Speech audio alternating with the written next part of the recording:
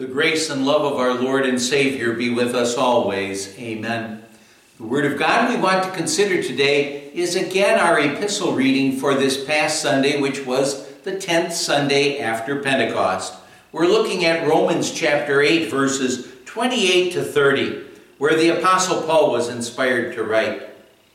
And we know that in all things God works for the good of those who love Him, who have been called according to His purpose.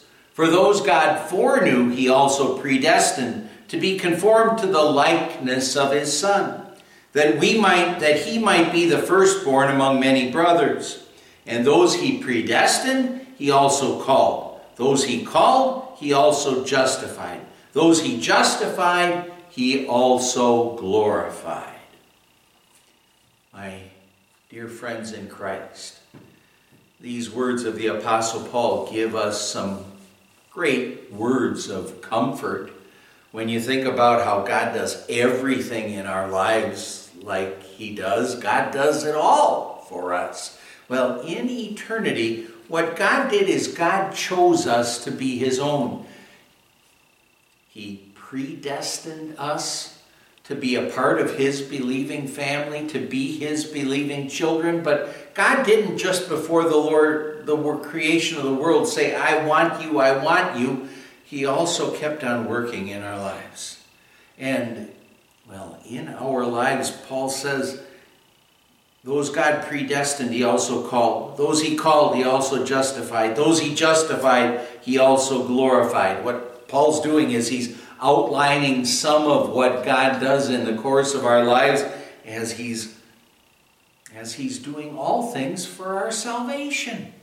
Everything that we need to get ready for eternal life in heaven, so that we're ready for eternal life. But now, what we can say is that in the present, what God does is God makes all things serve our good.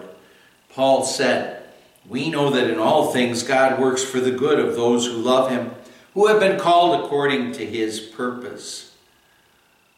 Oh, maybe it seems that that's a passage that we need to hear a lot right now and, well, really throughout the course of our lives, especially as we're faced with life's trials and troubles. Through faith, what God does is He reveals to us that He, our gracious God, makes everything that happens in our lives and every event that happens in world history, it's all somehow or other working together for the eternal good of those who love Him, of those who are believing children of God. He's making them work together for our eternal good, to serve the best interests of our eternal souls. And what that means, of course, is that in this life there really isn't such a thing as luck or fate. It's God working.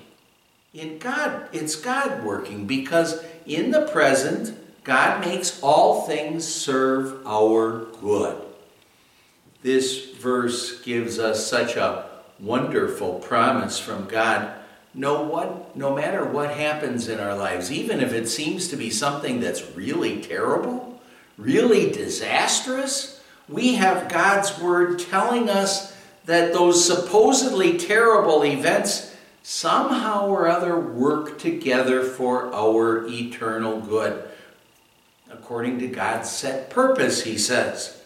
God's master plan results in everything somehow or other fitting together to work for our good in this life, focusing on our eternal life in heaven. But of course, there will be those times when we can't understand how that works, how that is working, or see how God's good is being done. But then what we'll want to do is just look to God's Word all the more to build up and strengthen our faith, to keep us from doubting or questioning what God says, because God doesn't lie. He says in all things He's working together for your good. And you can trust in that promise. In the present, God makes all things work for our good. In our lives, We'll often wonder how the trials and troubles that are a part of our lives really fit into God's plan and serve His good purposes like that. We may be tempted to complain or doubt that that really is the case. But we who by God's grace believe in Jesus can really be sure that that is the case. That's what the scriptures say.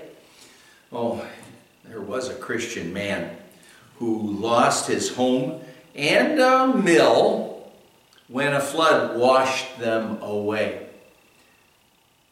He was brokenhearted and discouraged as he looked at the destruction that was all around him, as he saw his loss, the loss of his home and of his mill. But then he saw a glittering object that was uncovered by the flood waters. And amazingly, it was gold. The disaster that he thought made him a beggar actually made him terribly wealthy. Sometimes God lets trials or troubles come into our lives to remind us how much we need God, to get us to think about how we need to pray more to our God, and maybe to remind us that we're just strangers here on this earth and that this isn't our real home.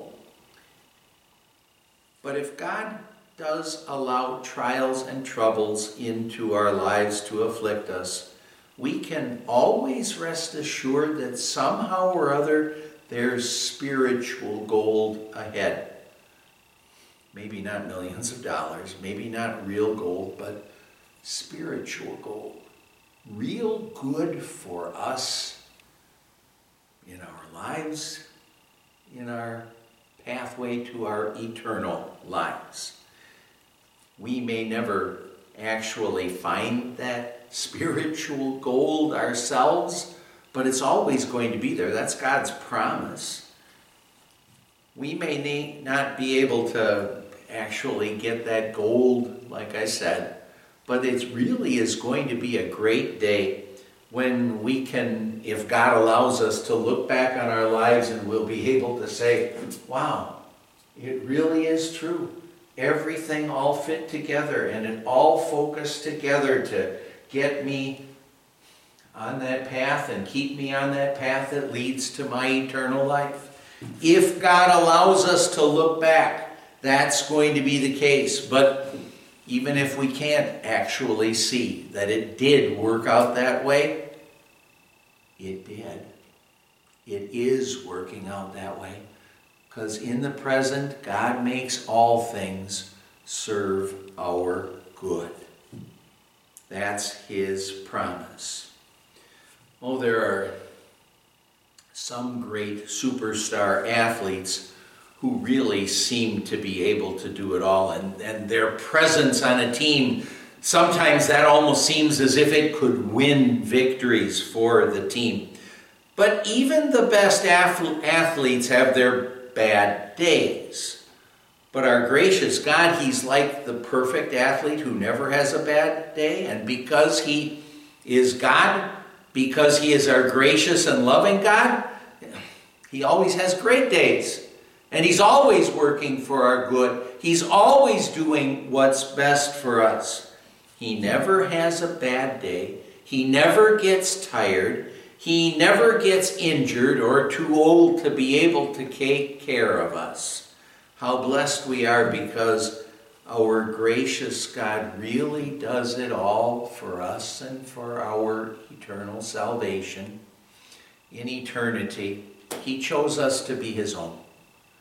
In time, He has done all things for our good. And in the present, He makes all things serve our good.